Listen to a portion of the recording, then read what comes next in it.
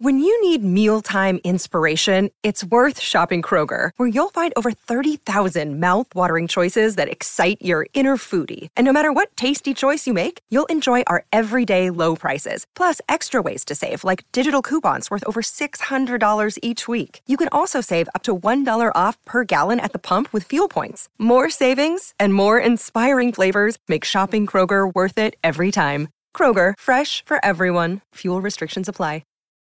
Look, Bumble knows you're exhausted by dating. All the, must not take yourself too seriously, and 6'1" since that matters, and what do I even say other than, hey? Well, that's why they're introducing an all-new Bumble, with exciting features to make compatibility easier, starting the chat better, and dating safer. They've changed, so you don't have to. Download the new Bumble now.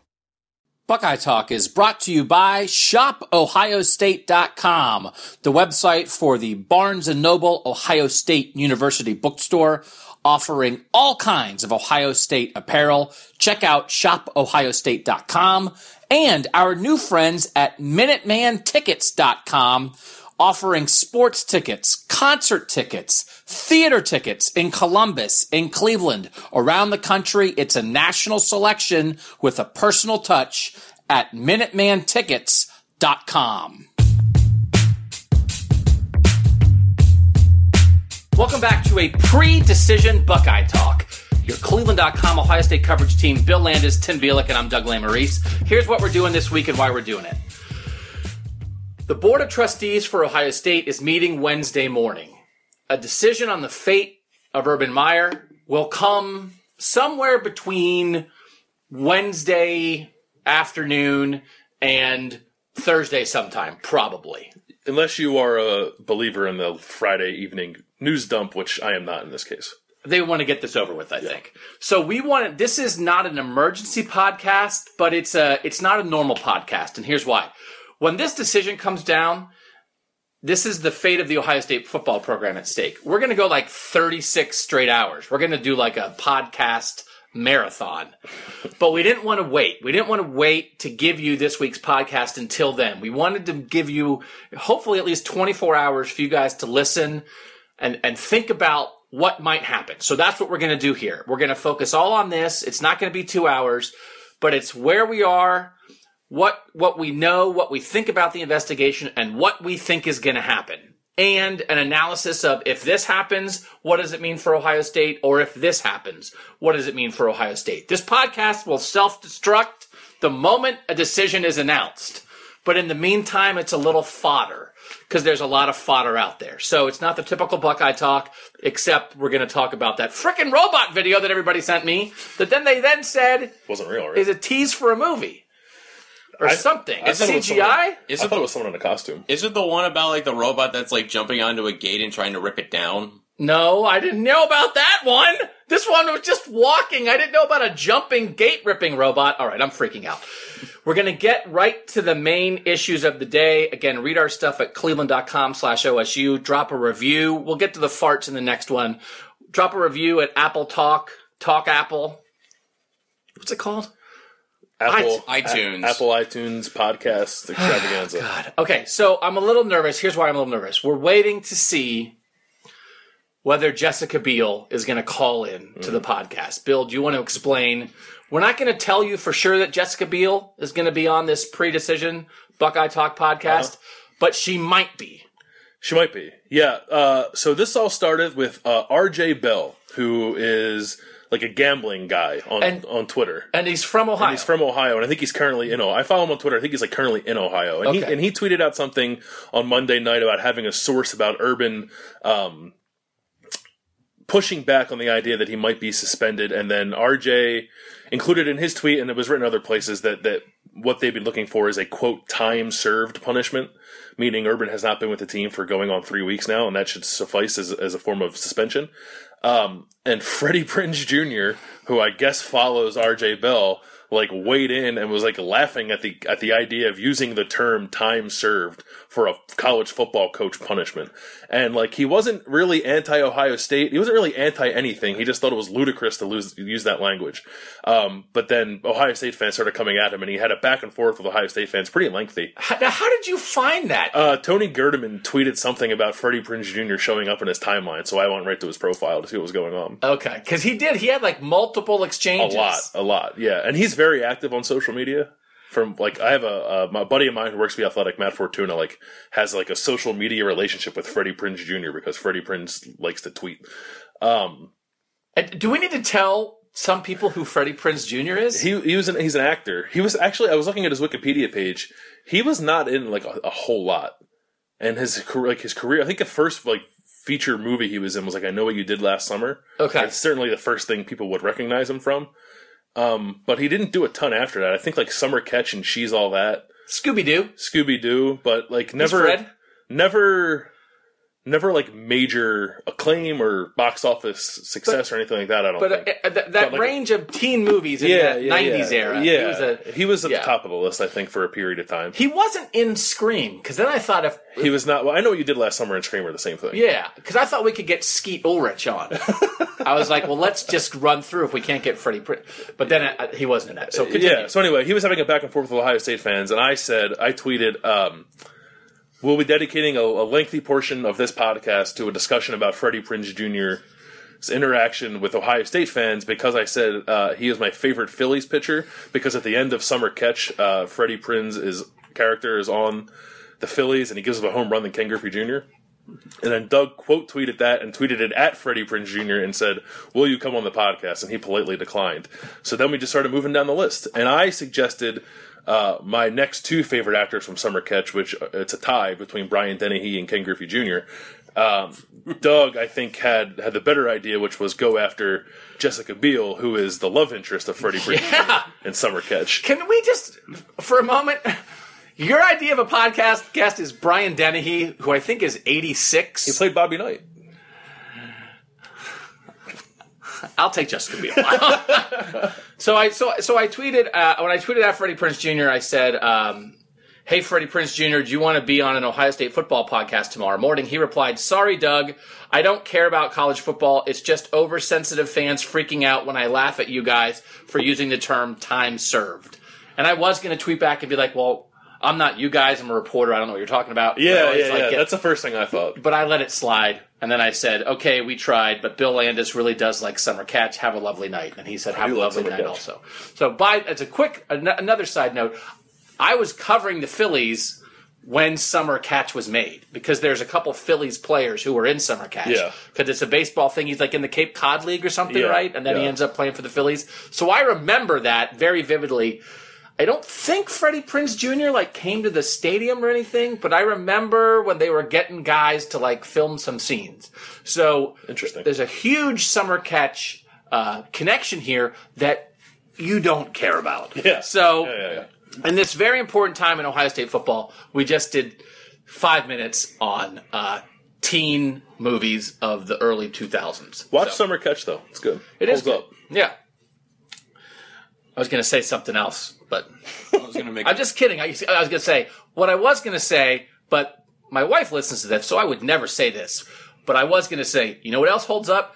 Jessica Biel. But that's not something that I would actually say. That's just what a podcast version of me would say, honey. I don't really mean that. What, Tim? I was just going to make a Brian Dennehy, say something real quick about Brian Dennehy before we get back on track. You mentioned Brian Dennehy. How do you not mention that he was the father in Tommy Boy?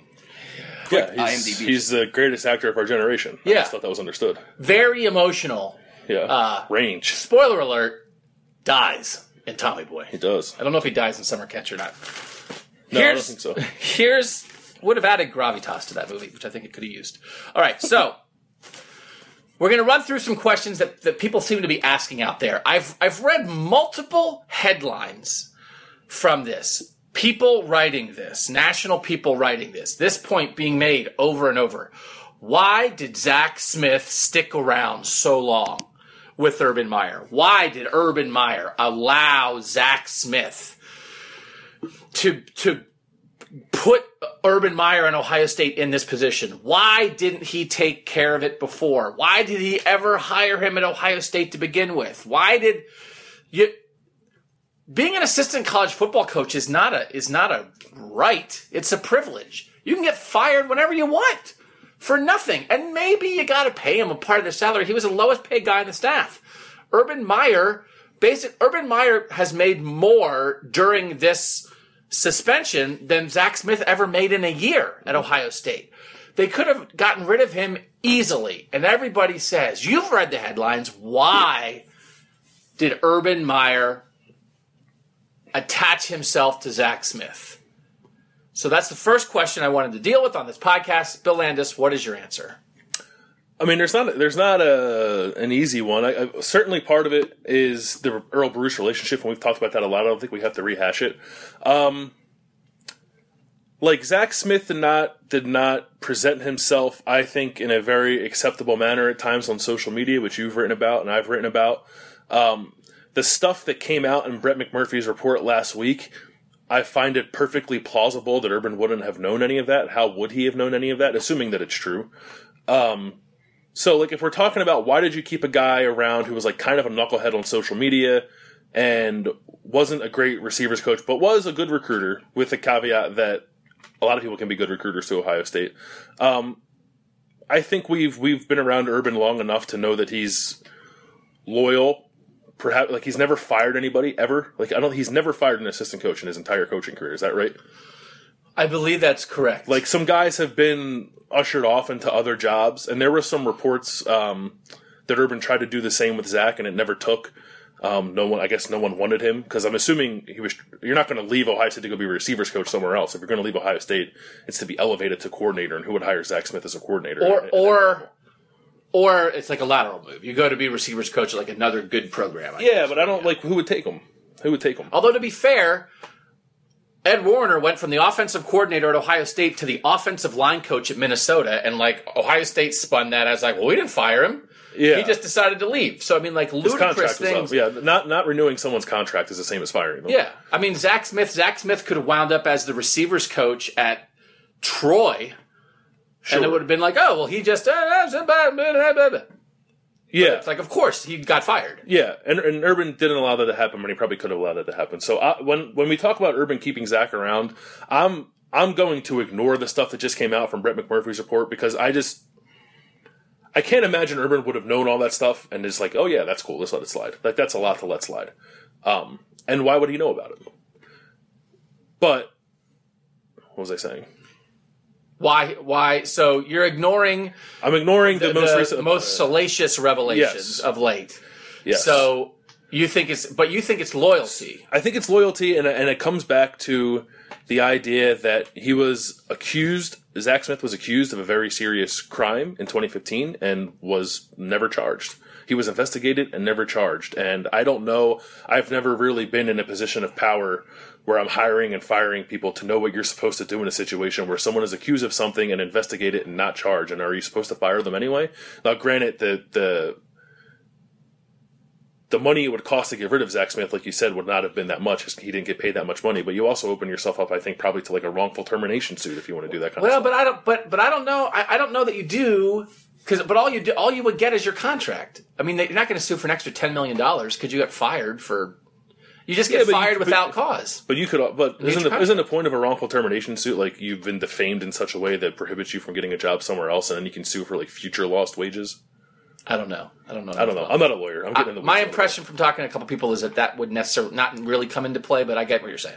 I'm also not suggesting he didn't fire Zach Smith because he was afraid of a wrongful termination suit. I don't think that's true either, but I just think that's a separate conversation. Mostly it's loyalty. I think it's loyalty to Earl. It's not loyalty to Zach. It's loyalty to Earl and to help his grandson keep his footing in this profession. Clearly, I don't think Zach Smith would be a coach otherwise if Urban didn't give him a job. Maybe someone else Earl worked with would have given him a job, but because clearly Zach would not have risen to this level without Urban's help and without Urban being loyal to Earl. So I think that's what it is, and I don't think before this stuff came out, I don't think there was anything that was man, Urban, I can't believe you're keeping this guy around. He's kind of an idiot on social media, and he's not that great of a coach, but he's not so untenable that he's running. Well, at least we didn't know that he was running amok inside your program. So I never thought of it until now, and I think it's explained away with Urban's loyalty to Earl Bruce. Tim, do you have anything to add to that? I think you kind of summed it up. Like, the loyalty thing's interesting because we've seen, Urban Meyer keep coaches on that we've questioned whether or not they should be on. Tim Beck after 2015, Bill Davis after last season. Or hired in the first place. Yes, exactly. I mean, that too. I mean, no one's perfect with their hiring record. Let's be fair about that. Even Nick Saban's probably had some misses in his coaching career, but I think the Earl Bruce connection plays into it a little bit, and the fact that he obviously knew Zach Smith a long time ago, was willing to give him a shot, and saw something in him that maybe he thought he could eventually become a better coach. He liked what he saw, obviously, in recruiting enough to keep him around for as long as he could, but based on everything that has come out, it's with all the stuff that's come out, it's hard to imagine Urban knew any of this, like all of it, all those details, from McMurphy's reports and things of that nature. So, it's a lot of it, I think, comes to loyalty and trust. Like, he trusted Zach Smith that back in 2009 things were taken care of, and then he finds out that apparently it was still bad. So that was too long. We talked too long on that. We're going to go a little quicker. Here's my answer in 5 words. Earl. Everyone keeps asking it. It's what Zach Smith would have been out on his butt 5 years ago. It's Earl. It's Earl. There's nothing else there. He got a job at Ohio State when he was 27. It's Earl. It's loyalty to your second father. You would do anything. He would do anything. Urban Meyer had a blind spot for Zach Smith. He would do anything for Earl Bruce, including employ his knucklehead grandson for more than a decade, to the point that it may cost Urban Meyer his career. That's how much he would do for Earl Bruce. It's not defending Urban Meyer, but that's it. That is it. There is nothing that Zach Smith did as a coach or a recruiter that 100 other guys couldn't have done. And he was a knucklehead from day one to the final day. Now, being a knucklehead isn't the same thing as you deserve to be fired, isn't the same thing as potentially breaking the law, as potentially being an abuser of your wife. But he's a knucklehead. He's an embarrassing knucklehead. He's always been an embarrassing knucklehead, at the very least. He's a self-promoter. He's a loudmouth. He embarrassed the program on social media. He was not good. And Urban tolerated him. He had a blind spot for him. And it may end up costing him his career. Like, this is like back to Greek tragedy stuff. Earl Bruce is the guy up on the mountain, and Urban climbs up the mountain, and the guy says, hey, thanks for helping me get up the mountain. What can I do for you? And he looks down at the bottom of the mountain, and there's a guy down there playing in the river, chasing squirrels. And he says, you see that guy? Could you do something with him? I'm a little worried about that guy. He likes to chase squirrels. If you could just make sure he never catches the squirrel, that will be enough. You will have repaid me. And it's like, okay, I'll do it forever. And here we are. I just don't. People are writing these columns and saying, why would he do this? And then one of the reasons is well, maybe, of course, that's it. In my humble opinion. That's it. I don't think there's anything else. The other thing that comes up is Urban being driven so much to win that he would ignore such a thing as domestic abuse allegations against an assistant coach. Against an average coach. Right. No, I'm not saying that's the thing. Yeah, against the run-of-the-mill coach, I don't think that's true. And I'm not saying that I think Urban covered anything up here, but I think this is a special situation that relates only to Zach Smith. Yeah. Yeah. Because, the idea of any idea that Urban Meyer will do anything to win, if he was doing anything to win, he would have fired Zach Smith. Yeah. Zach Smith seemed like a different person the last couple years. You could see it in him physically.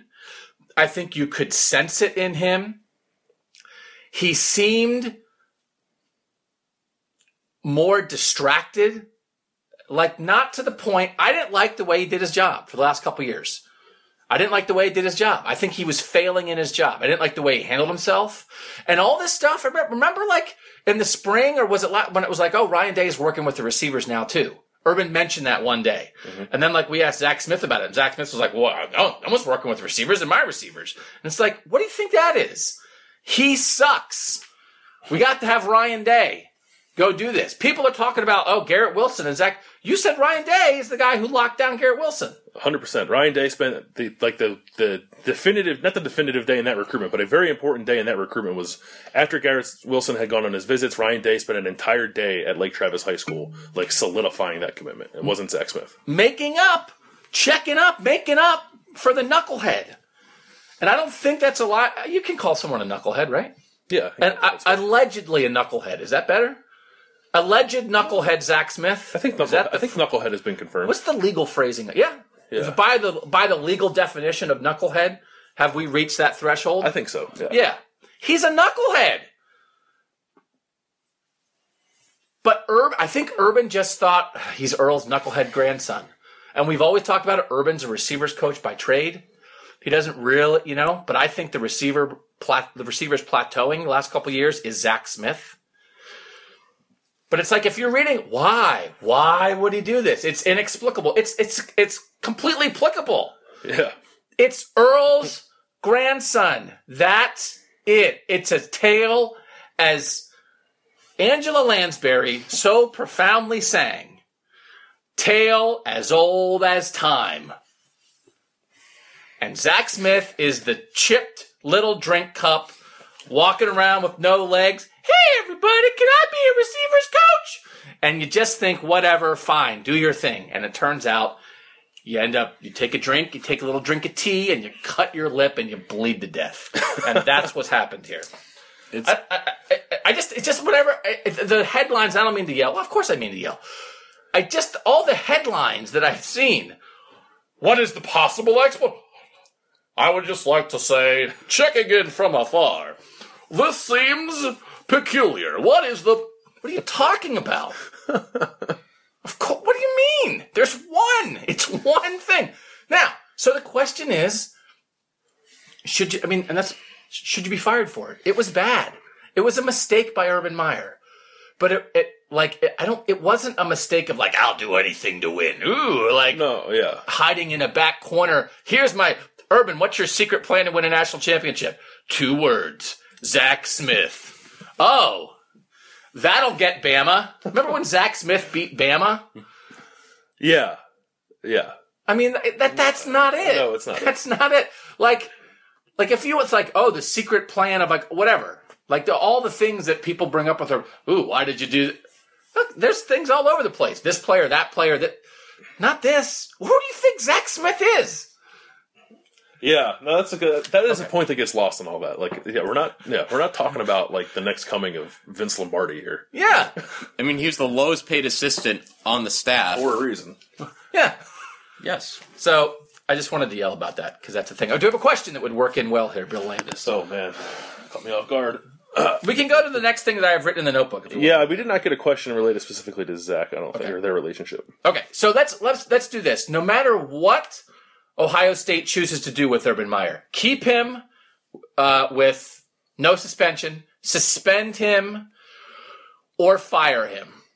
This has been a divisive enough issue. Oh, I have a question. Oh, sorry, I didn't mean to cut you off. Go ahead. I think it kind of goes towards this. I just lost it, man. Okay. This is from Jon Snow, north of the wall. That's how he signed the email. He said, since the Zach Smith story broke, I've read many, many pieces from national writers and publications just destroying Urban Meyer. He said, you can taste the venom and the hatred in it, and it's pretty clear. He said, I can understand Meyer rubbing some people the wrong way, but this level of vitriol before a report or a resolution is a little surprising. Why is Urban so strongly hated?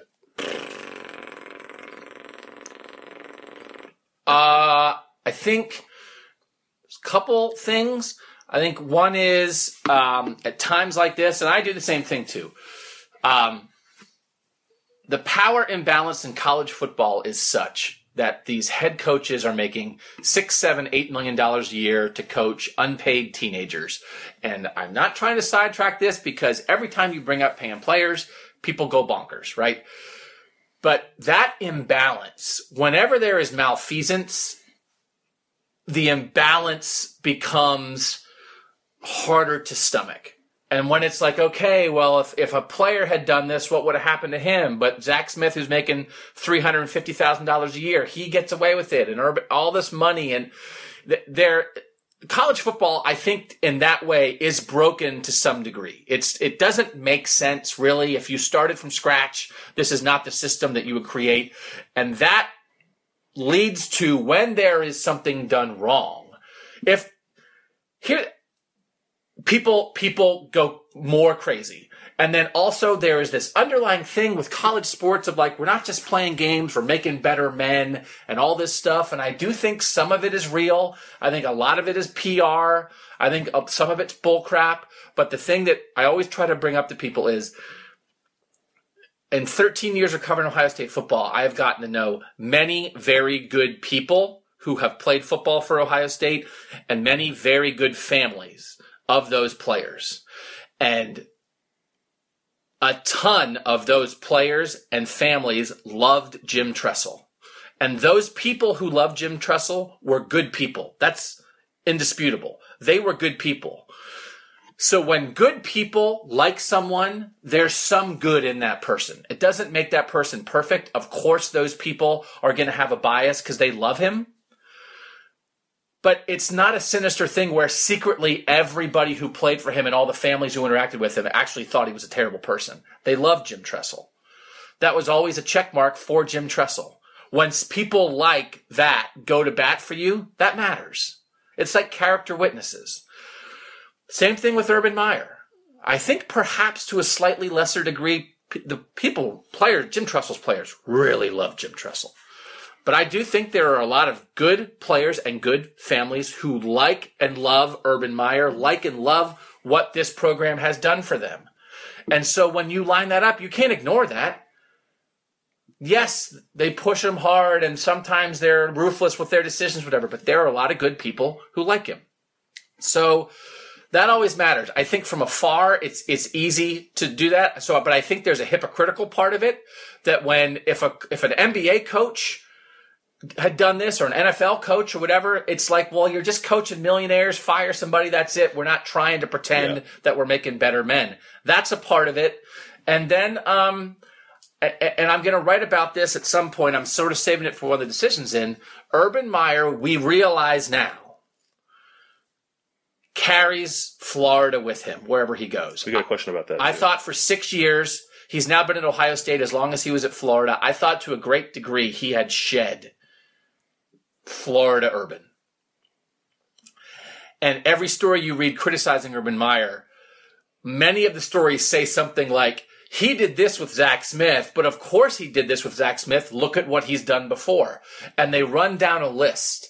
And almost everything on that list is what happened at Florida. Mm-hmm. The only thing at like Ohio State is like Carlos Hyde, except Carlos Hyde wasn't charged with anything when he raised his fist at a woman in a nightclub but did not physically harm her. He suspended him. He indefinitely suspended him. Then when that information came out, suspended him for 3 games. He did give him something, but like that comes up. But this is not a thing at Ohio State where Urban has a list of things. Look at what Urban does at Ohio State. All he cares about winning is winning. All he does is cut corners. All he does is associate with questionable people. Look at Ohio's. That is just not the reality at Ohio State. Yep. Mm-hmm. But this Florida stuff, he cannot escape that. And I'm not saying that's unfair. That's part of his resume. You cannot deny the arrests. You cannot deny the problems that multiple players at Florida had.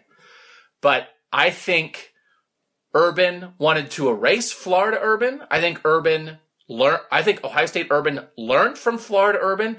And I think Ohio State Urban thought he had killed Florida Urban. And it turns out Florida Urban came back from the dead. And that is a part of this. That to me is a part of this. From the PR standpoint for Ohio State, that every time their coach has been written about, a lot of this stuff has been brought up. And Ohio State doesn't want Florida Urban. Ohio State wants Ohio State Urban. And I think for 6 years they had him. but they realized they couldn't completely shake Florida Urban, and that's a part of this too. So I think it's a threefold thing: a broken system, perception of being a hypocrite, and that this guy has a record in his past that people can bring back up now. We had a question from Jason Adams, who was right along these lines we're talking about. He says, I get that Urban had some questionable players on the Florida squad.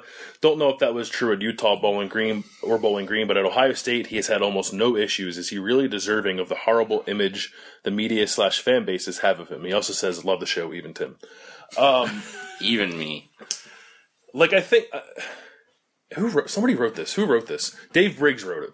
I think Dave Briggs from the Toledo Blade wrote a column couple weeks ago about how Urban had a problem turning a blind eye to players at Florida, which he seems to have largely rectified, I think, at Ohio State. They have not had many issues. You mentioned Carlos Hyde. Briante Dunn was arrested and charged with domestic violence. He was immediately kicked off the team.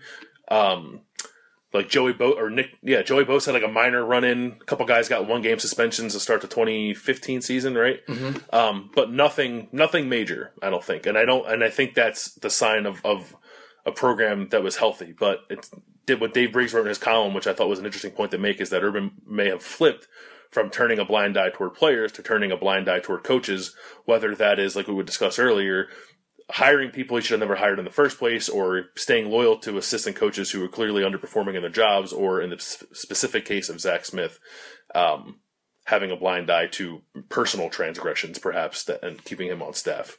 I didn't read Briggs' column because screw Dave Briggs, and you can tell him I said that. I'm just kidding. He's really good. Also, but if you see him, tell him Doug says, go jump in a lake, Dave Briggs. That's just a thing. He said the F word in front of my kids one time. Really? Like we went to Buffalo Wild Wings. It was like we met Dave Briggs and Kyle Rowland at Buffalo Wild Wings with my young children, and Briggs was like, what the F? And I was like, oh my God, put the earmuffs on. But then that freed me up to, after that, say the F word in front of my kids all the time. Because that's good. Briggs broke the glass. Yeah. It's like, F word glass. Shattered. Who's that tall guy swearing? That has to be really freeing to be able to talk the way you would normally talk in the presence of your children. Yeah, you know what's the problem, though? Podcasts. Yeah. Hey, where else has he had a blind eye in coaching? Like, if the idea of, okay, he had a blind eye for players in Florida, is there anybody? I mean, who else would that idea apply to at Ohio State beyond Zach Smith? Oh, I don't know. Like, the idea of, like, now, he did it with players, now it's just Zach Smith. Like, I don't think he's... I don't think because I think you're right. It isn't. I think it's fair to criticize some of his hires, but certainly allowing players who broke the law or should have been suspended to stay on the team, or keeping Zach Smith on staff is different from Tim Beck sucks as offensive coordinator. And he was gone after 2 years. Yeah, he just didn't do it after 1 year, which I think he probably should have. Yeah, but that's a different conversation. Yeah, and Everett Withers, personal conduct, not necessarily job performance. Everett, he doesn't fire him, but he got rid of some guys. Yeah. So it probably only applies to Zach. But I think it's a point worth making that, and it's just to agree with what you said. Florida stays with him, and Florida should stay with him because it's a part of his past, and that's not to say you can't overcome your past, but it doesn't get wiped away completely. Yep. But I do think the way he handled his players at Ohio State is drastically different from the way he handled his players in Florida. And I think it's mostly the guys he's bringing in. I think they make smarter, tougher decisions in recruiting, and it's not to cast aspersions on any kid who didn't. But there's some kids that they were in on that they ended up not getting or not taking, who were really highly rated guys who wound up somewhere else. And some of those guys were fine and didn't have issues, but some of those guys, it's like, why didn't they? And it's like, well, one of the reasons that they didn't end up with that kid is because they just said, okay, we're out, and they've done that here and there. And I'm not trying, they don't get credit for that, but it's just a reality that they don't just only recruit the absolutely most talented guys they can get regardless. And I think maybe at Florida he did that because he was trying to win. It was the SEC. This was his big shot. He was doing whatever it took to win. It was hyper competitive. There were super high expectations, and that was just the way he had to roll. And it's just been different here. But this is creeping back up to ensnare him again, and it's an interesting combination because again, I feel like this is. It's a blind spot. It's a one-person thing as far as we know. We don't have any reason to believe that this is a cultural thing. It's one guy. Now, if we find otherwise, we find otherwise. But at the moment, I'm assuming this does not prove that Urban Meyer blank this proves that Urban Meyer with this guy failed. Mm-hmm. Now you can decide to what degree did he fail and should he be fired for that failure. But if you're trying to figure out why or what that says about Urban Meyer, I'm not sure what it's like. I'm not trying to be inelegant. I'm not going to say the thing I was going to say. But sometimes you do a thing and it's like, wow, this proves this guy is going to like do this all the time. And sometimes you just do one thing once and it's that specific situation. I failed there, but that situation isn't going to come up again. So I'm not going to fail that way again. All right. So Tim. Yes. Regardless of the outcome, Ohio State is going to anger people. Mm-hmm. They're going to be angry people, regardless of the decision. So, of course, we can look at both ways because that affects what they should do. But what should Ohio State do about those angry people once this decision is made? And how much should they care about that? How much is this a factor for the football program, the athletic department, and the university going forward, that this has been a very public thing for a month, and they're going to make a decision that there's no way they can please everybody? Should they care about that? No. Because if you make a decision based on, how people are going to react, then you're setting a dangerous precedent that, every decision you have to make is due to public pressure. That public pressure can now suddenly influence every decision a university makes. And that's a slippery slope that you want to make. And it could not only affect Ohio State, it could affect programs all across the country. They're like, hey, Ohio State caved on this. We can just send all sorts of pressure on this school and that school to get this to happen. So that it's a dangerous precedent. And like you said, no one's going to be happy. Like, not everyone's going to be happy regardless of the outcome, because you have two sides that are incredibly split on this. You have the side that is fire Urban right away and the side that's keep him because there's so many conflicting reports and information out there. So there's no middle ground here from a large amount of people outside of like people that cover this and can look at both sides and be objective to everything and what's going on. But as soon as it's like that old saying when it comes to coaches and general managers, when you start listening to fans, you become one. Wow. Is that an old saying? That's good. Okay. So don't let, we know PR is in here, but don't let what outside people are going to say affect what you feel is the right thing to do, is the basic thing. Tim brings up an interesting point in that discussion, I think, Bill. Is there a middle ground? Can they thread the needle on this to partially placate all sides, or is that impossible? I don't know. I think it's tough, and that brings up the conversation of like a reinstatement with suspension, I think. But a suspension is an admission of guilt on some level. You're culpable in something. I don't know what that something is, whether it's lying at Big Ten Media Days, which I think would be ridiculous to suspend somebody for that. So I don't know. No, I guess I'm inclined to agree with Tim and say that there really isn't a middle ground, because either you reinstate him fully and he has his job and you said he followed what he was supposed to do by the book, or you fire him because he didn't do what he was supposed to do by the book. And if you land somewhere in the middle, I think by doing that you're accepting some level of culpability in all this. And I don't know if Ohio State wants to go down that road. I think I think that makes it linger a little longer than it would otherwise. Mm-hmm. So no, I don't think there's much of the middle ground. I do think there's a delicate apology. I think an apology should be part of this. Mm-hmm. I think an apology should be part of this. And I do think there's an apology out there to be made that says, you make me nervous when is that news? No. No, it's a AP poll thing.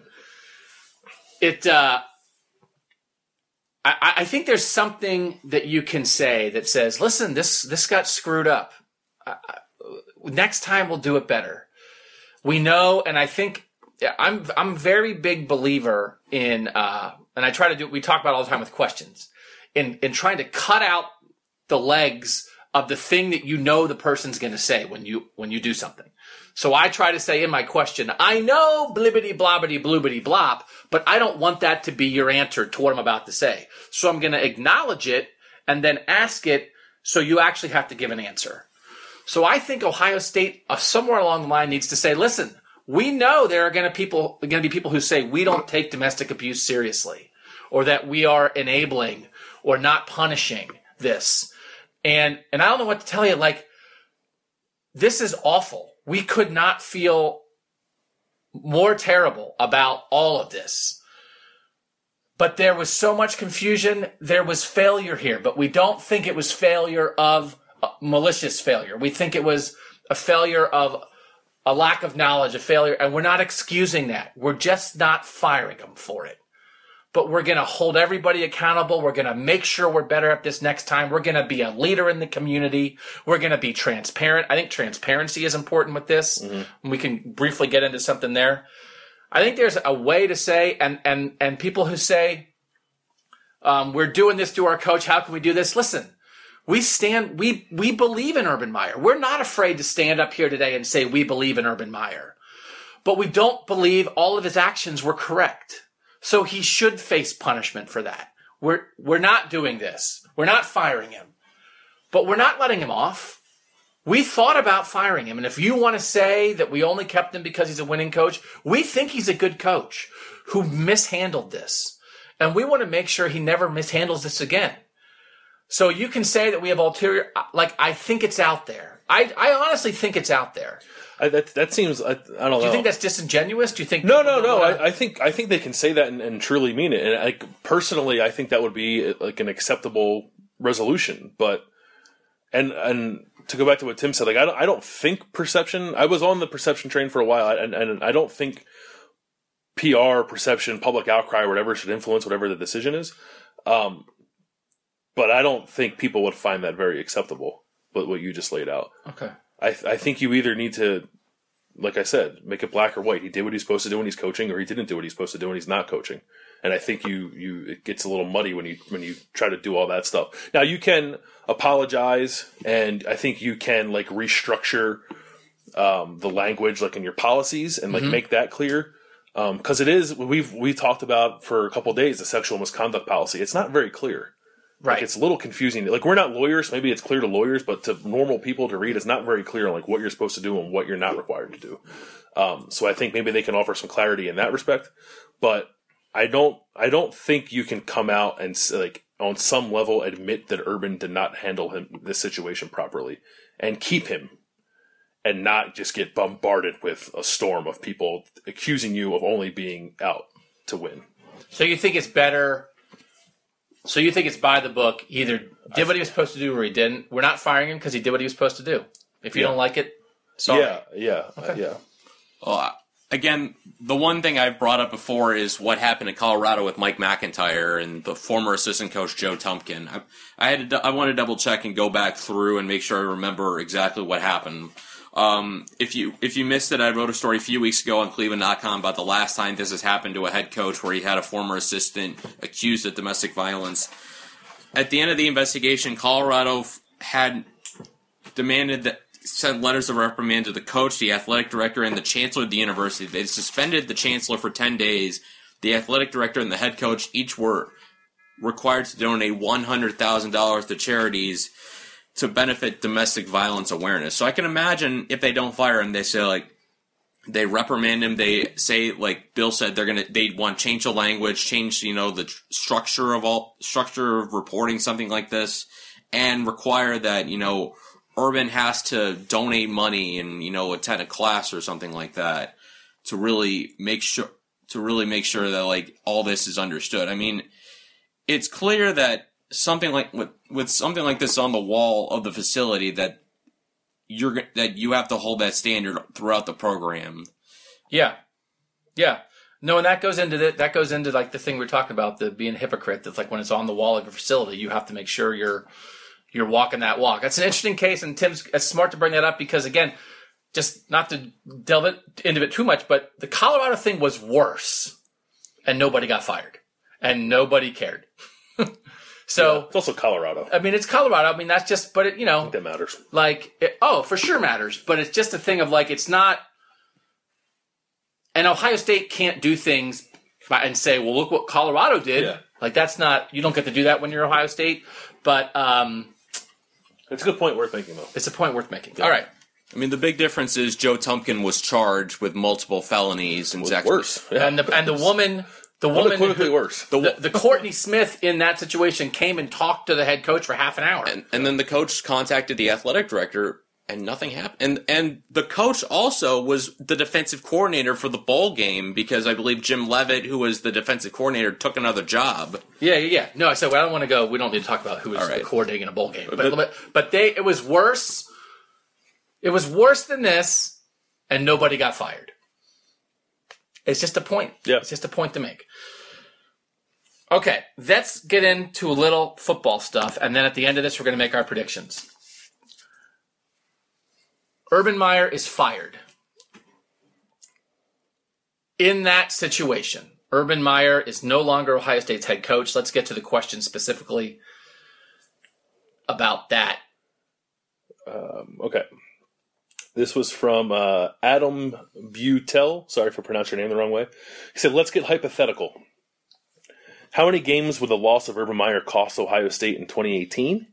And then, is Urban the difference between making and missing the playoff? Tim.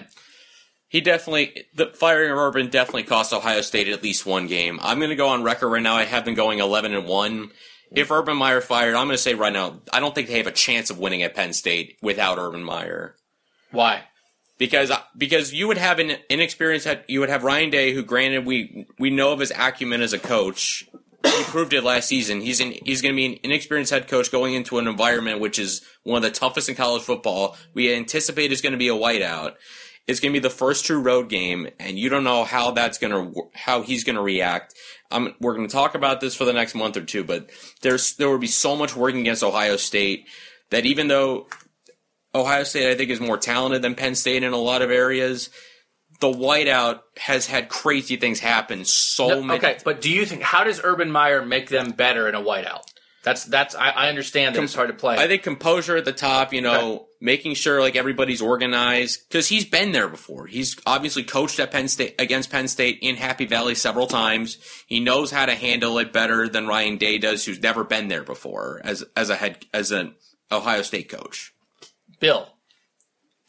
I'm always hesitant to say this because Urban Meyer is a legend and he is one of the greatest college football coaches ever. I think they'd be fine. I don't know. Greg Schiano's been in Beaver Stadium. Larry Johnson used to work in Beaver Stadium. So did Greg Schiano. Mick Marotti has led Ohio State teams in the Beaver Stadium. That's the game you want to hinge on. The roster is the roster. They're very talented. They could be the most talented team in the country. I think they might have the best coaching staff in the country with Ryan Day and Kevin Wilson and Greg Schiano and Larry Johnson and Alex Grinch. This is a ridiculous collection of assistant coaches. I think the long-term effect of Urban is losing Urban is a different discussion, but for the 2018 season, I think Ohio State can still win the Big Ten, can still contend for the playoff, can still win whatever games I thought they were going to win with Urban because the roster is that good and that doesn't change. The only thing that would give me pause on that is if the players would bail because they were mad about Urban getting fired, and I don't think that would happen. So, to Tim's point, I was talking to someone the other day who knows Urban Meyer pretty well, and he was making the point of Urban as the weekly hammer of leading a team through a season. Tough game after tough game. You got to get up for this game. And that Urban is very good at that, right? We all talk about the psychology of Urban Meyer, the motivation of Urban Meyer, getting you ready to go into Beaver Stadium in a whiteout and play at your best. That Urban Meyer, there is something that Urban Meyer does that he is good at getting a team to play its best, especially over a 12-game season. This person was making the point about the Iowa game last year. That doesn't usually happen to Urban Meyer teams. That he keeps on you, okay, we're not going to let Purdue jump up and bite us this year because I'm going to do all this. We know all the motivational stuff. I think there is a point to be made motivationally about Urban Meyer and that idea. I think Mick Mirati can pick up a lot of that slack. I think he can. And I do think my overall thing would be I think they would be okay for this year. I don't think I would adjust my prediction on Urban Meyer not being here. Not for this year, because the structures are in place. Unlike 2011, they're not losing any players. 2011 players did bail, for sure.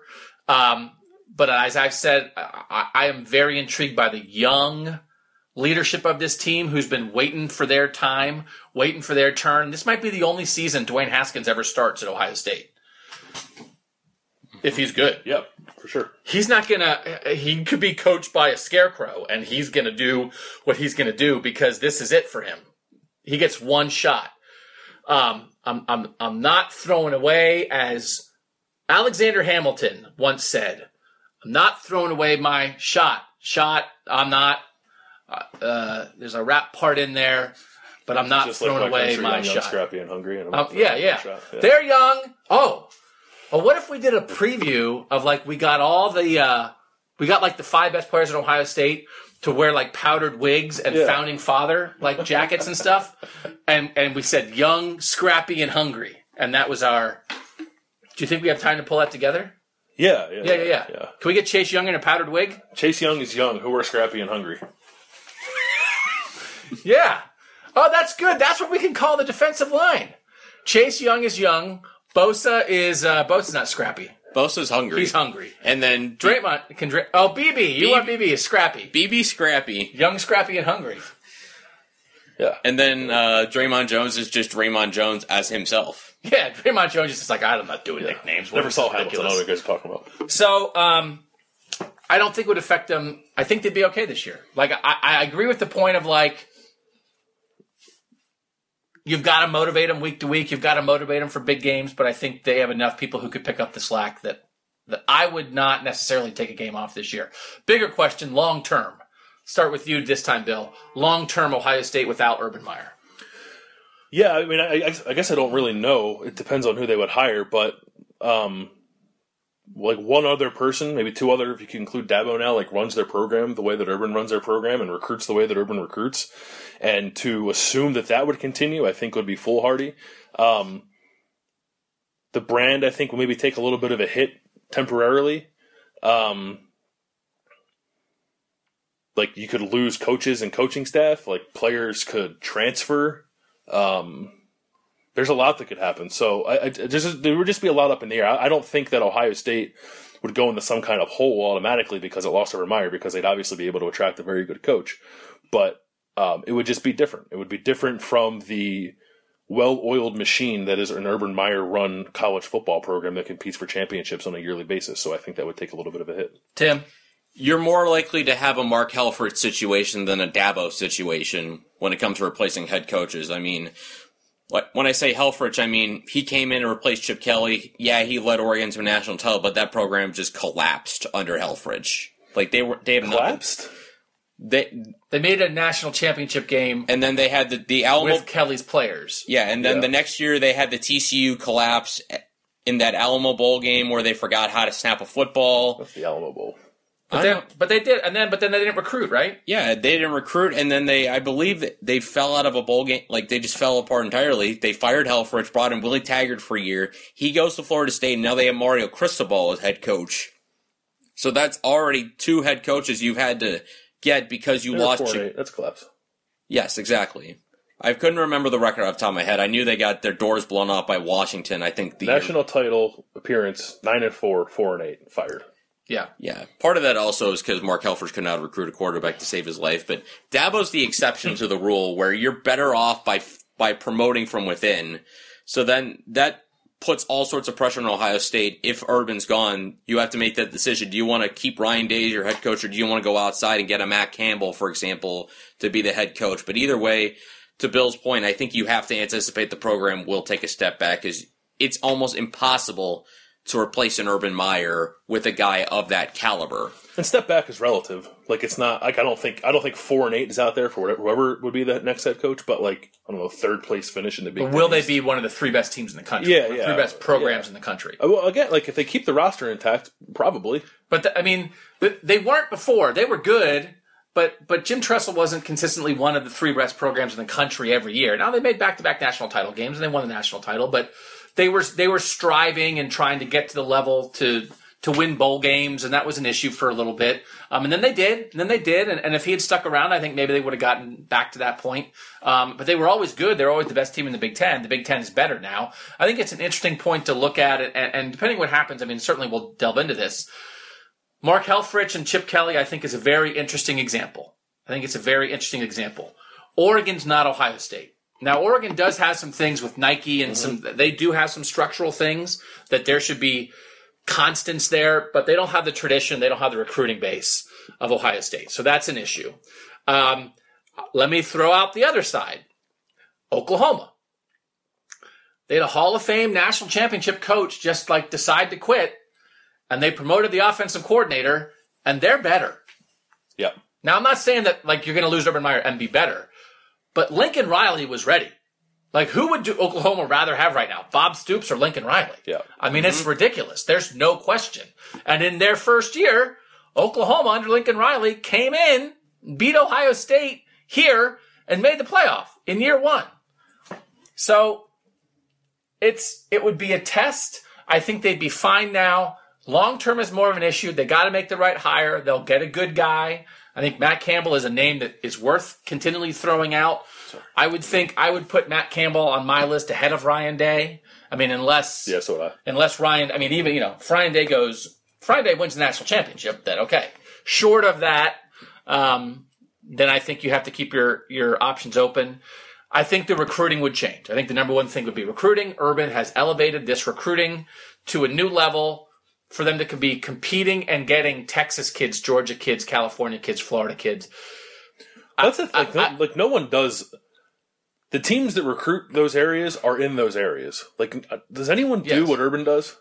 No, not at the 5-star level. Yeah. Everybody, usually the Big Ten takes 3 stars. They take the kids from Florida who don't get Florida State offers. Right. And then they get good players. That's what Ohio State did. Yeah. Mm-hmm. They got Santonio Holmes and Brian Roll and different guys from Florida, but they weren't stealing them away from Florida and Florida State and Miami. Right. They were taking, there's only, Florida State and Miami, that's 60, 65 scholarships a year. And not every single kid on those 3 rosters is from Florida. So maybe it's 50. The 50 best kids in Florida go to Florida State, Florida, and Miami. The 51st best kid in Florida is an unbelievable player. Yeah. So then Ohio State can go in and get those guys. Urban's going in and competing for the top 10 kids in Florida. In all those states. And getting 1 or 2 here or there. So that would change. I don't know that there's anybody that could do that.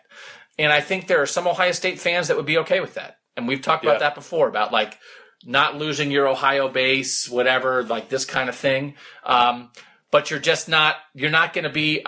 I don't think there's anybody in the country who could have gone in and gotten Baron Browning, Jeffrey Okudah, and J.K. Dobbins out of Texas in the same class. I don't care how bad Texas is. That was insane. Yep. And so that's not going to happen anymore if he's gone. All right. If he stays. Is there if he stays? There's not a question about if he stays. If he stays, whether he's suspended or not, what is the new situation? You mean relative to the team or relative to the university? Just Urban Meyer stays, what does it mean for everything? Are we back to square one? Things are like they used to be, or what has changed with Urban Meyer still as the head coach, having lived through this? I think from the team standpoint, nothing. And I'm hesitant to go down this road, but I think it's true. I think it's true.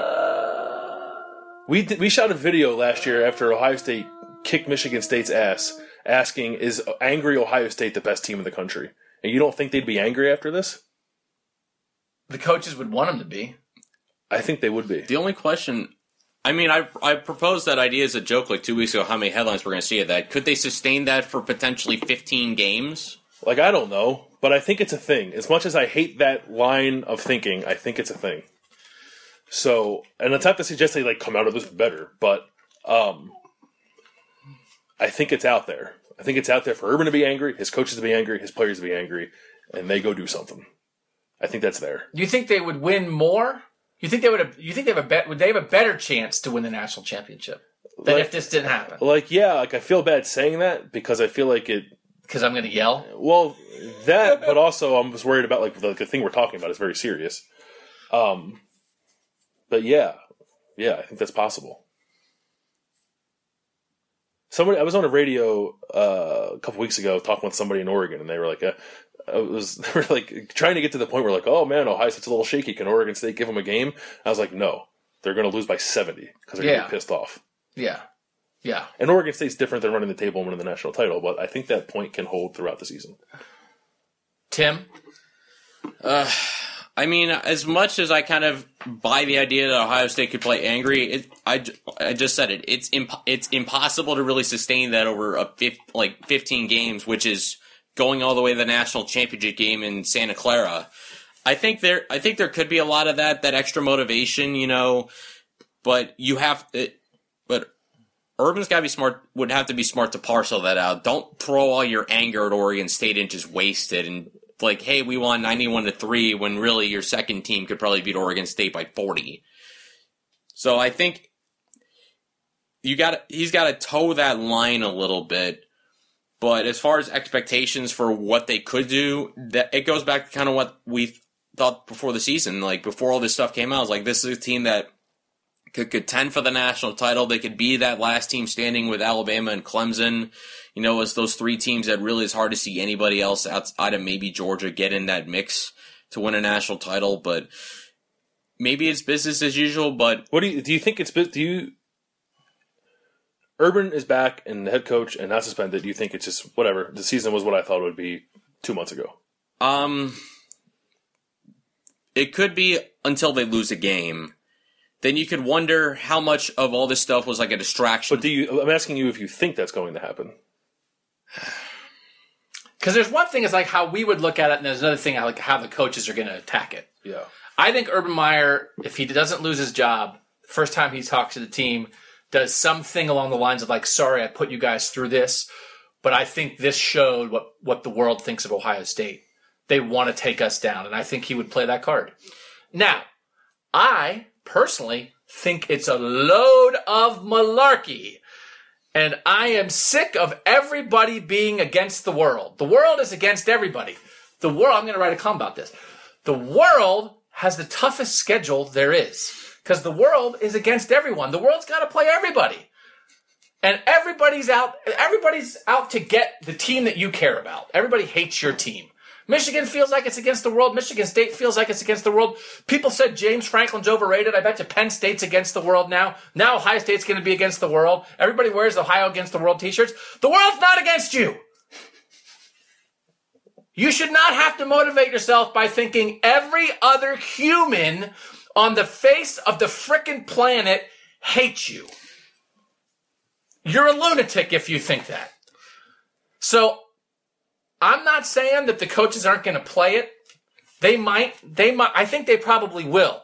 I think it's a load of malarkey. The players have nothing to do with this. Urban screwed this up. I'm not saying maybe he should be fired, maybe he shouldn't. This is Urban's fault. The way he handled Zach Smith. He could have handled it better. No doubt. But the players have nothing to do with this. So to take an outside thing that's all about a knucklehead or worse wide receivers coach and a head coach who didn't handle him the right way, and suddenly that's supposed to motivate Dwayne Haskins? Let Dwayne Haskins' life motivate Dwayne Haskins. Don't bring your garbage that you did into a room and say, now, hey, Baron Browning, you came from Texas to play for Ohio State. Why should you want to play well this week? Because a national columnist wrote something mean about your head coach. That is ridiculous to me.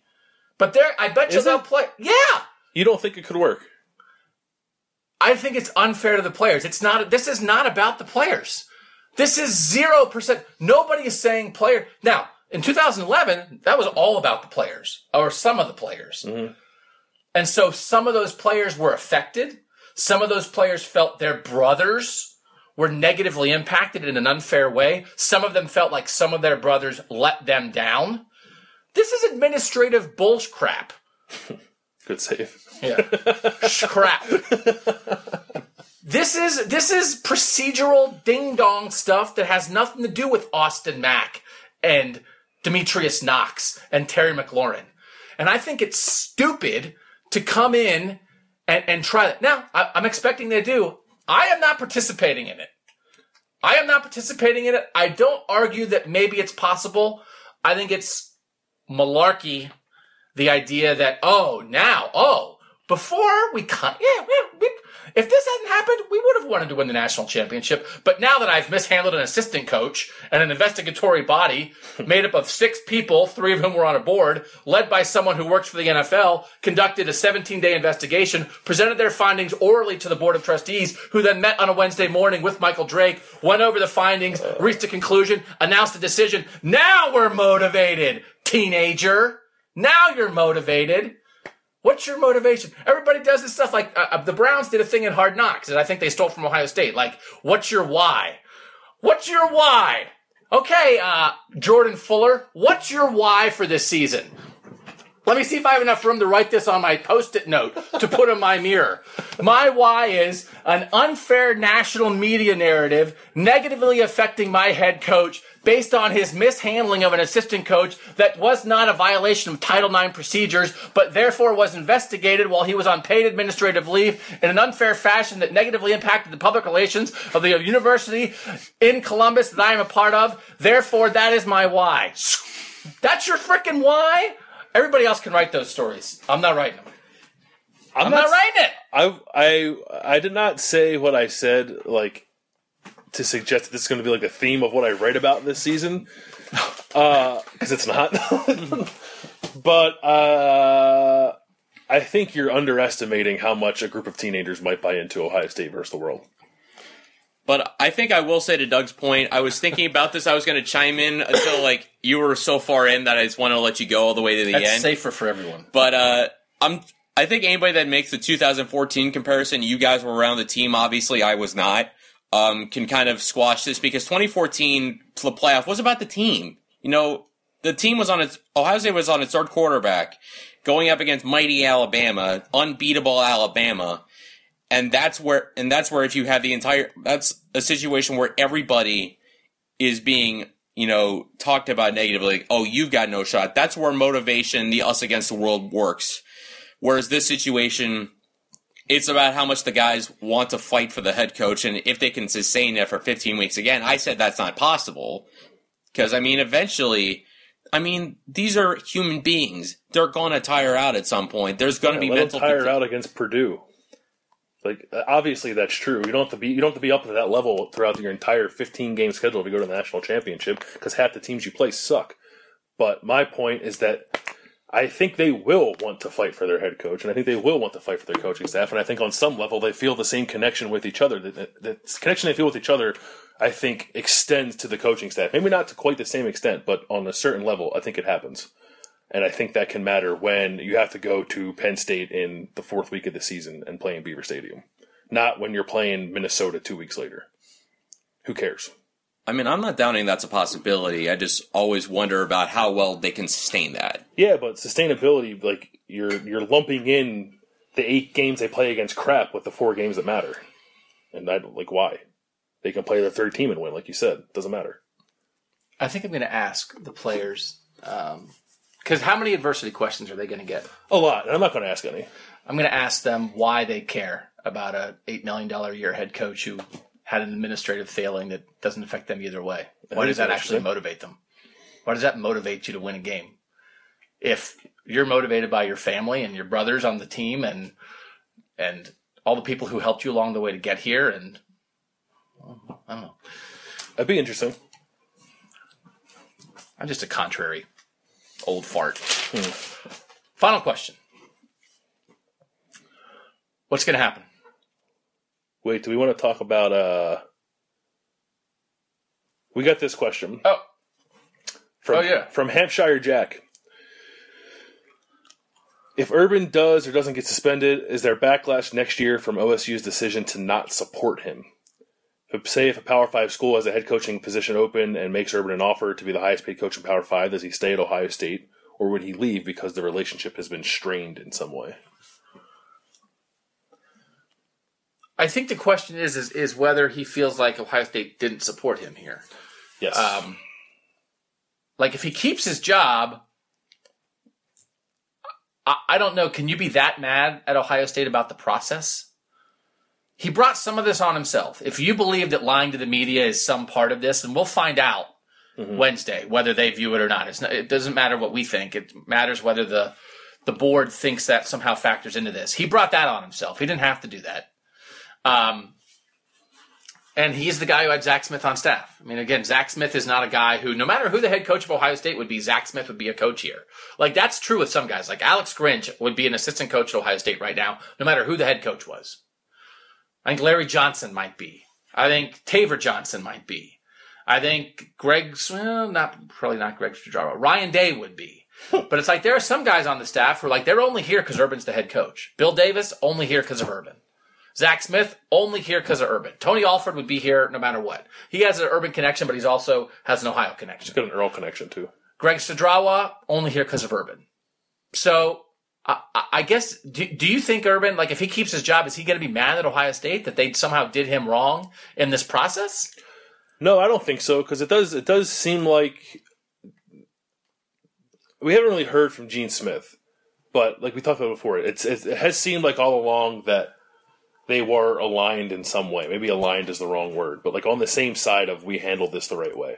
So, like, I don't know who he'd be mad at.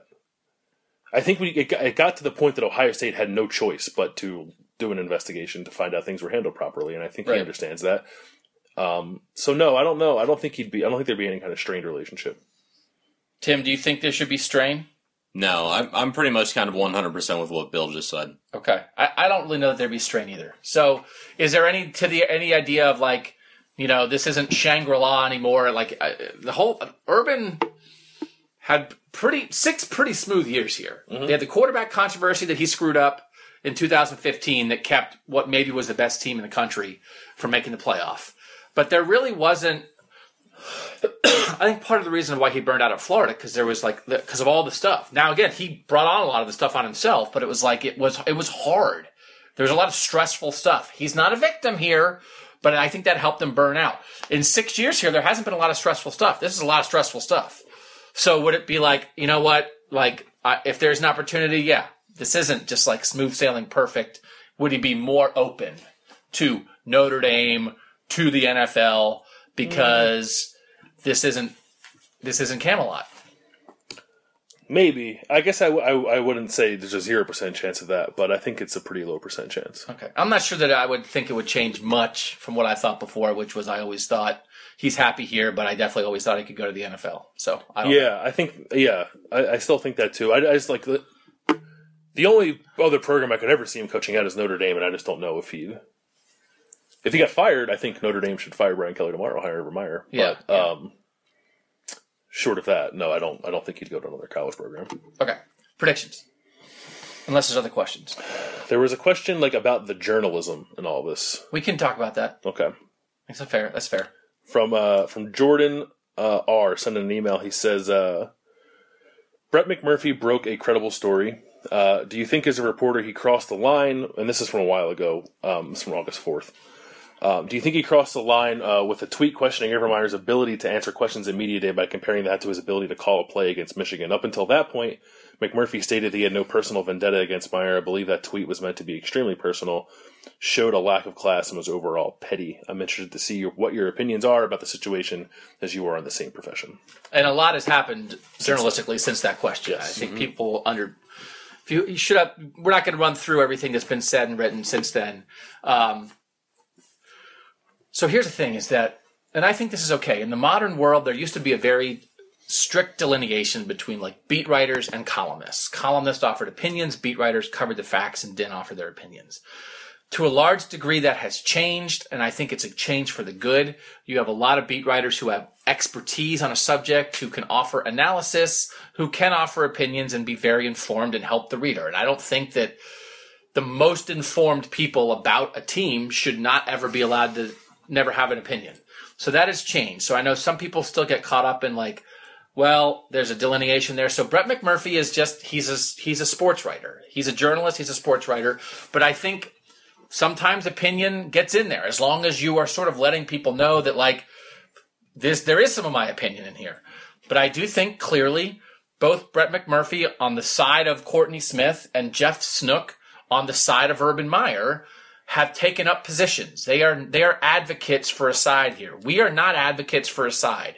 We might have an opinion on what we think might happen, on what should happen, on what we would do, on information we've gathered, how we interpret that information, but we do not have a side that we think everything Courtney Smith says is right and everything Urban Meyer and Ohio State says is right. And those two journalists have taken up sides. And so you just have to know that. I don't think either of them, this is what I asked, if there was information that either of those people became aware of that was viewed as against the side that they have taken in this, would they report it? Would they write it? I think not. So then that's telling you that it's not down the middle journalism. If Brett McMurphy found something that said, here's something that happened that casts Zach Smith in a better light and casts Courtney Smith in a worse light, and this is not what this is about, but we have gone off the rails. We have not, but some of the journalism here has gone off the rails with personal attacks that are really not relevant to the primary issues at hand. But if he found that information, I don't know that he would print it. And if Jeff Snook found something that said Urban Meyer did this or did that would cast Urban Meyer in a negative light, I don't think he would write it. So you just have to know that. So I think there have been mistakes made. I think there have been conclusions jumped to. I think it has gotten personal, and I'm not sure why. There's a thing about this, and I'm not here to like call people out, but I just want to say generally, I think in media today, it's very easy to write about yourself. It's much easier to write about yourself and use yourself as an everyman and yourself as the straw man than actually go out and talk to people, than go out and interview people. And so people write about themselves as if they are the one, like, here's what I think, and this is how everyone's reacting to it. Rather than go interview 20 people. Yeah. I also think that, like, the old newspaper thing of, like, man on the street, hey, man on the street who has no idea what's going on, what do you think? I don't care what that person thinks. Yep. Because that doesn't matter either. If you found these 5 people, but if you stood on a different street and talked to these 5 people, they would have said a different thing. So is that actually information? That's not information. Newspapers used to make me do that stuff all the time. It's stupid. But you should I think it's worthy to try to find a vibe in the community, right? People have made this personal. I'll say Trevor Maddich from ESPN did a video the other day saying, like, I've had very strong opinions on this, but my opinion now is let the facts play out. But here's why I reacted the way I did. And it's because his mother was a victim of domestic abuse at the hands of his father. And everybody was praising Trevor Maddich. This is important. People need to hear this. Well done, Trevor Maddich. That's an important thing, right? People should be against domestic abuse. Should, like, the fact that happened to a sports announcer who was opining on this, but it didn't happen to another sports announcer, does that matter to everybody? Like, whether it happened to you or not, whether you have a personal connection to it, domestic abuse happens. Domestic abuse is awful, whether it happened in your family or not. And I'm a little tired of the media being like, well, it happened in my family, so that's why I'm like this. Well, it's not about you. It's about us being representatives of the people. And there are people listening to this podcast who have domestic abuse in their family. And it doesn't matter whether I have a domestic abuse in my family. It's in the world. It's not about me. We're representing you. There are people who've had difficult situations with their employer. You are people who love your university and love your football team. That's allowed. We don't have to sit up here and preach and say, how dare you put your football team ahead of a serious issue like domestic abuse. Listen, fans are fans. Fans love what they love. You can't just take a whole swath of people and say they're all idiots for behaving this way because I think that.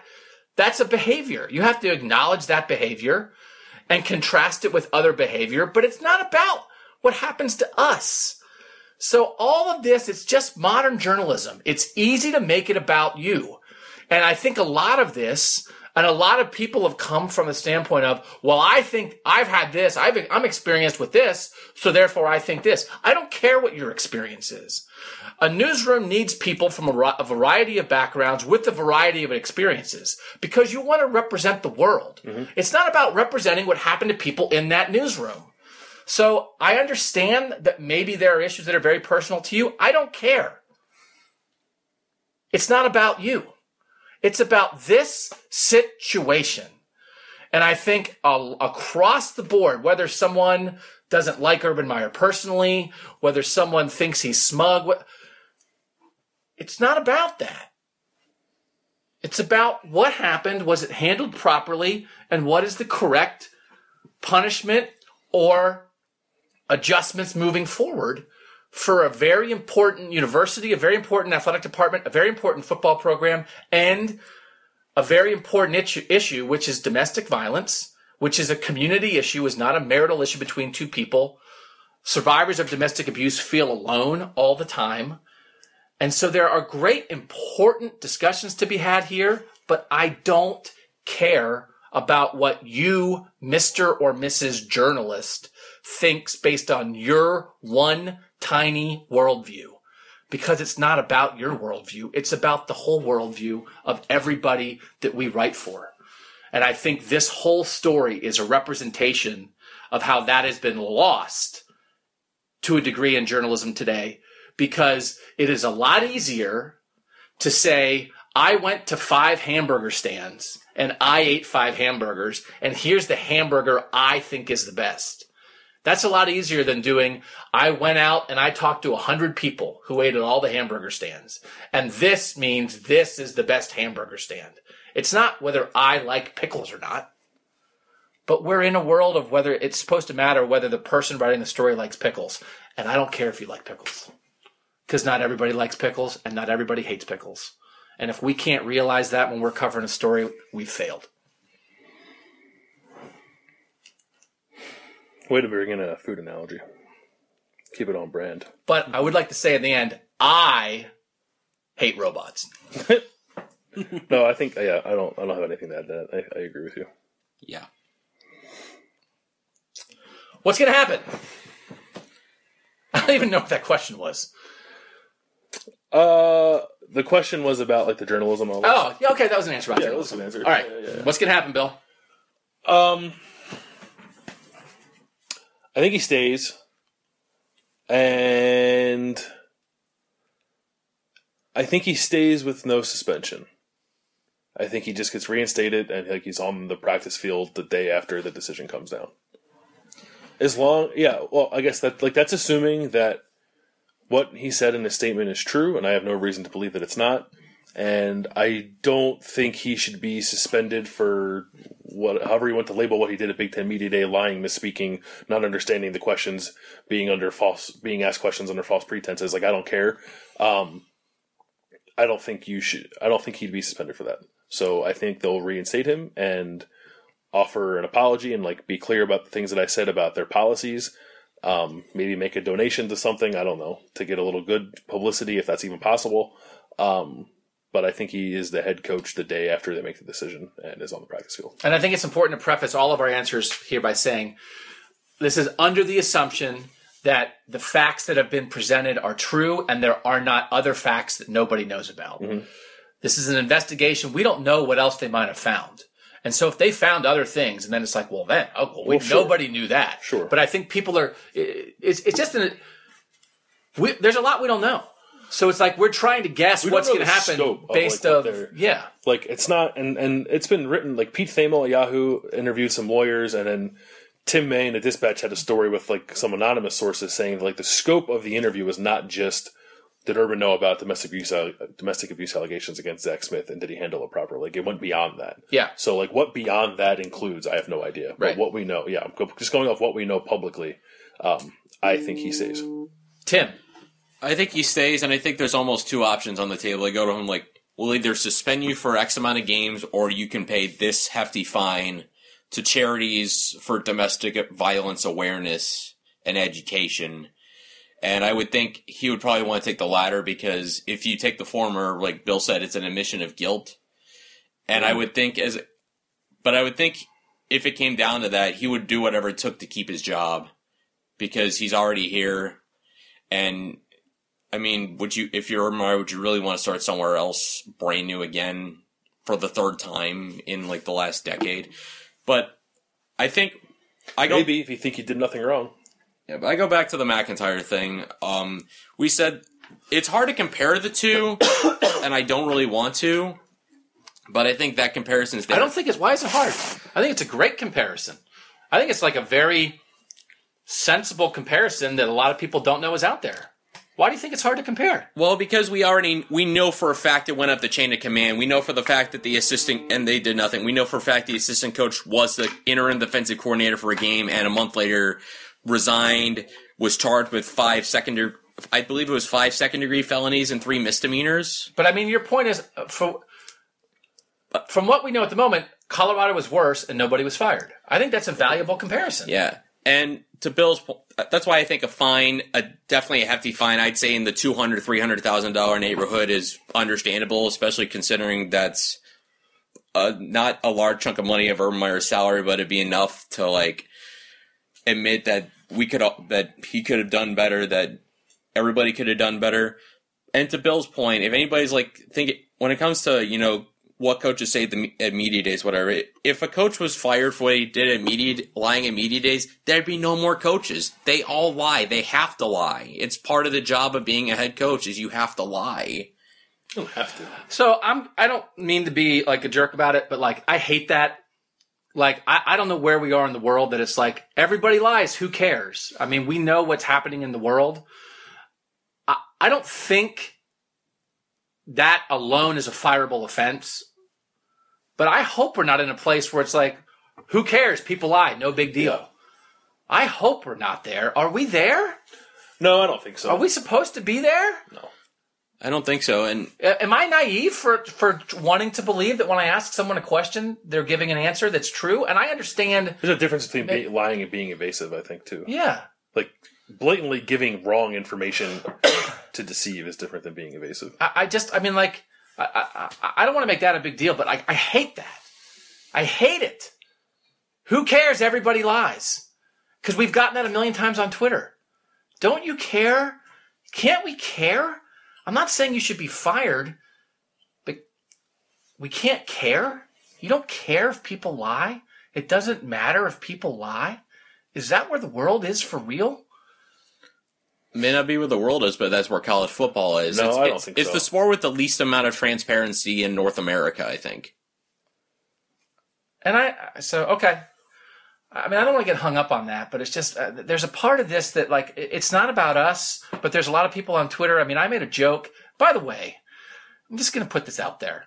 If you don't have a sarcasm filter, just unfollow me. If I have an exclamation point in I did a fake statement after Ryan Day put out a statement. And in the fake statement, I said I was joking. And I also, at the end, had an exclamation point. That's a clue. I have never used a non-sarcastic exclamation point since 3rd grade. If you see me use an exclamation point, it's sarcasm. It's not me hammering home a point because I'm an adult person. I don't use exclamation points. Also, if I say that I don't know what Thomas Jefferson thought about football, but if he did like football, he would want us talking to linebackers, I'm kidding. Most people realized I was kidding. Some people responded and were like, you blowhard media. I hope you never. Just unfollow me. Just get off Twitter. I mean, I don't care. Stay on Twitter and look at puppy videos, but unfollow me. It's healthier for you, and it's healthier for me. I don't understand the idea of, like, we don't care if you guys ever talk to somebody again. Who cares? Don't you care about, like, reading about the team you care about? I don't get that either. I think a lot of people do. I saw those comments too. I don't think they're representative of the Ohio State fan base or college football fans in general. I think there is an understanding that, without our ability to ask players and coaches questions, like you're kind of like, propaganda is not the right word, but you're not getting like what the real deal is. Yeah, I don't get that. So there's some things in this that it's not at all the deal. And one of the problems here has been getting away from the main point. But if you just think it's okay to lie and you don't care if the media ever talks to anybody, then okay, then get off Twitter. Then if you don't care, about the media, why are you following a journalist on Twitter? Yeah. You just want me spouting off without talking to people? I spout off enough. You want me never talking to people? All spouting? Who thinks that's good? I just don't get it. I just don't get it. One thing I want to say is I know there's been reports like there's going to be sources say there's going to be a recommendation of a suspension. I don't even know what that means. Who cares what they recommend? Who's doing the recommendation? The job of the investigative team is not to offer. I don't even know what that means. I have no idea. And I'm not disparaging. I'm just telling you. Sometimes you read a report and it's like, well, of course, nobody. If it was the opposite, nobody would say it. Right.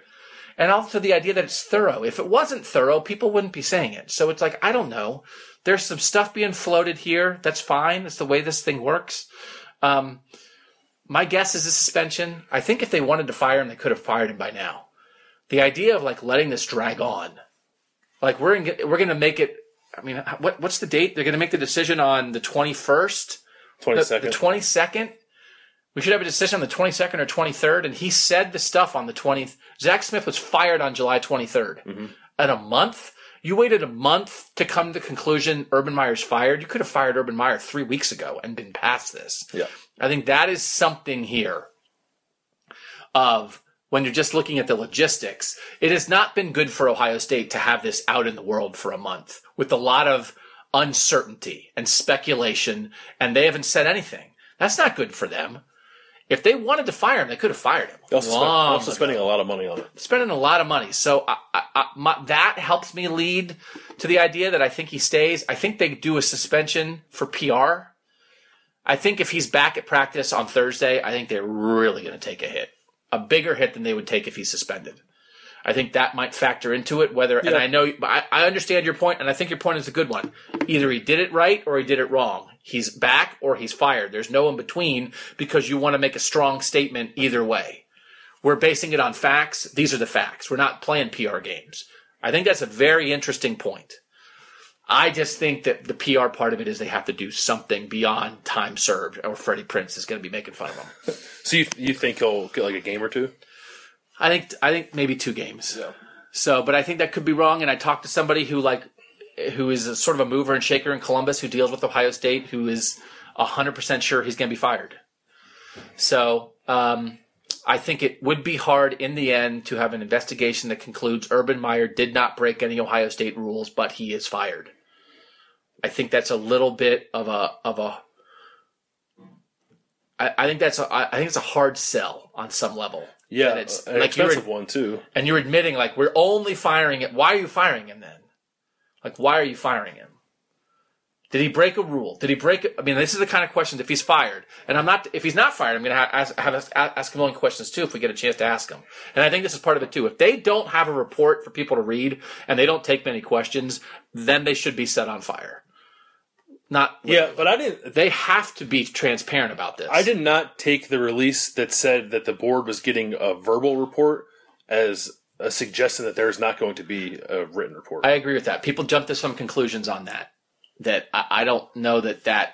I think maybe they wanted a verbal report then because they didn't want stuff leaking out. Yeah, but yeah. They'll get or to expedite the process. They'll get a written report Wednesday. Again, as we've said many times, a very important factor in this: typing. Mm-hmm. Maybe the typing wasn't done on Monday, and now they'll have the typing done by Wednesday. Jessica Biel didn't call, so that's it. We're going to be back with a real podcast. Of course, we didn't keep it to an hour, but we kept it to an hour and a half. We'll be back when this is decided. We're going to write 1 million stories, and you guys need to be reading cleveland.com/OSU. We're going to do videos. We're going to have coverage of everything that happens when this decision comes down. And then when we're done with all of that, we will sit down and do a incredibly gigantic podcast. We will put out a call on Twitter for your questions specifically about the decision, what you want to know about that. And we're anticipating if this comes down Wednesday, again, we're thinking it comes down either Wednesday or Thursday. The meeting's Wednesday morning at 9 a.m. And then the decision has to be made. If you had to guess, you think Wednesday afternoon? My guess is Wednesday afternoon, evening. Okay. So if that happens, we're going to do a lot of writing, but we'll do a podcast before we go to bed, but you guys probably won't get it till Thursday morning. Yeah. But it'll be gigantic and it'll be huge. This was a sort of interim podcast, and that's why we'll also get to our ads in the other one. I forgot to do the ads, but it's like this is a bonus thing. This is not really the Wednesday podcast because it's going up on Tuesday. But, of course, we want to say thank you to our friends at ShopOhioState.com and at MinutemanTickets.com. Minuteman Tickets, they're our ticket guys. Let them be your ticket guys. ShopOhioState.com and the Ohio State Barnes & Noble University Bookstore. The finest Ohio State apparel you can find in person on High Street and online at ShopOhioState.com. So, we will be back when this is decided. This will self-destruct. Thanks for listening as we tried to break this down one final time. For Bill and Tim, I'm Doug. And that was Buckeye Talk.